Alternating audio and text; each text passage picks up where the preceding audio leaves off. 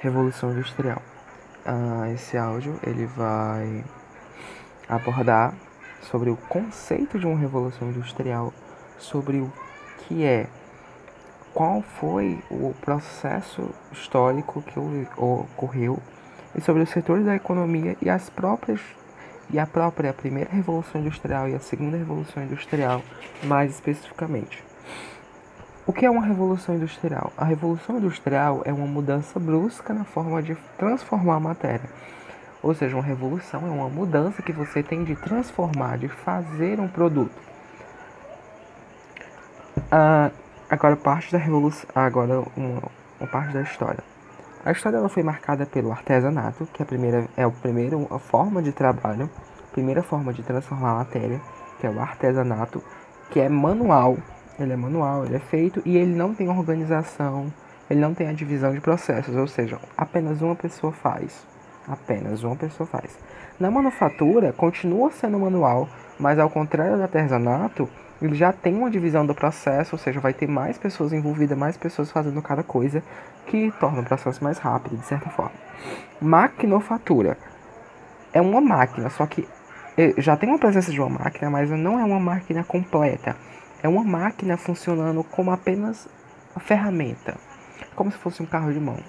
Você que vai aplicar naquela máquina, você que vai utilizar aquela máquina para fazer, ela só vai ser um facilitador, entendeu? Ou seja, você pode fazer aquele processo, mas com a máquina vai ser um pouco mais rápido.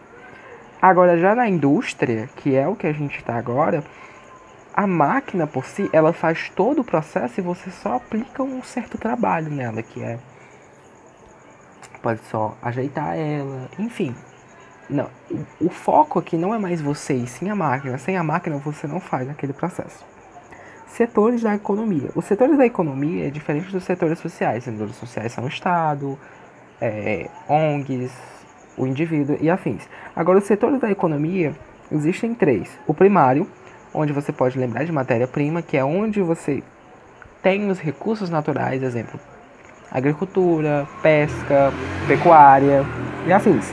O secundário, ele já é a indústria em si, né? O secundário já é a transformação da matéria em si. E o terciário, ele é o quê? Ele é a parte mais social, onde tem o comércio, tem o banco e tem os serviços. Esses serviços, tipo, são as profissões, em exemplo, tipo, professor, onde ele aplica um serviço para você, um serviço para a sociedade. A primeira revolução industrial, vamos partir para as revoluções industriais. Agora a gente vai falar, primeiro ela nasceu na Inglaterra em meados do século, no final do século XVIII. Agora, por que a Inglaterra? A Inglaterra, assim como a França, ela tinha dinheiro, ela tinha matéria-prima, boa matéria-prima advinda das colônias. Só que, ao contrário da França, ela tinha uma estabilidade política e econômica. Além dela ter um dinheiro, ela tinha uma capacidade, um ambiente propício para uma evolução. Ao contrário da França, a França nessa época ela estava passando pela Revolução Francesa, diversas mudanças no seu sistema político, o que foi várias, e econômico também, né, o que dificultou esse processo.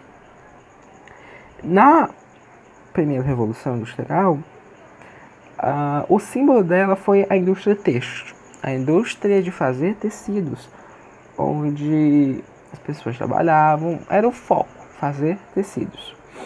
E uma coisa, observação, é que as fábricas dessa época, elas eram localizadas onde tinha matéria-prima. Como assim? Onde tinha as bacias de carboníferas, que era o principal matéria-prima que era usado, o carvão mineral.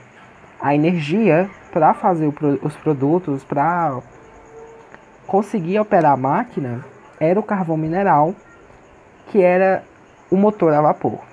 Ou seja, através do vapor conseguia fazer energia com carvão mineral e assim a máquina podia conseguir seu processo.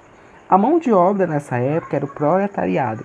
Por que o proletariado? Tinha baixas condições de trabalho, vamos supor assim.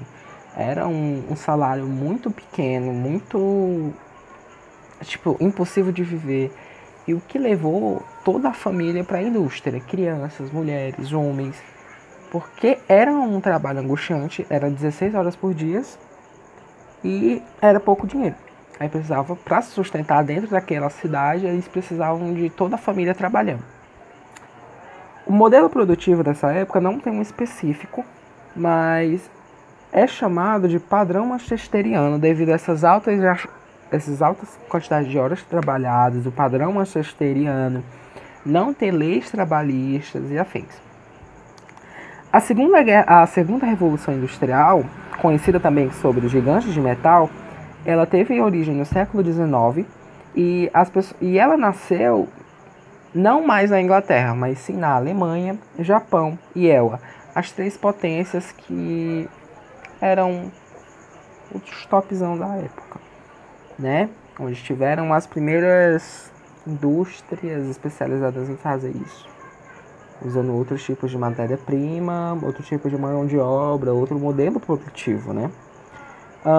O símbolo da segunda Revolução Industrial é a empresa automobilística e a siderurgia.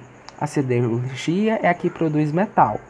Essa parte do metal já dá uma ambientação para você entender outros processos, que é a guerra, porque se você tem metal, você consegue fazer... E automóveis, você consegue fazer carros.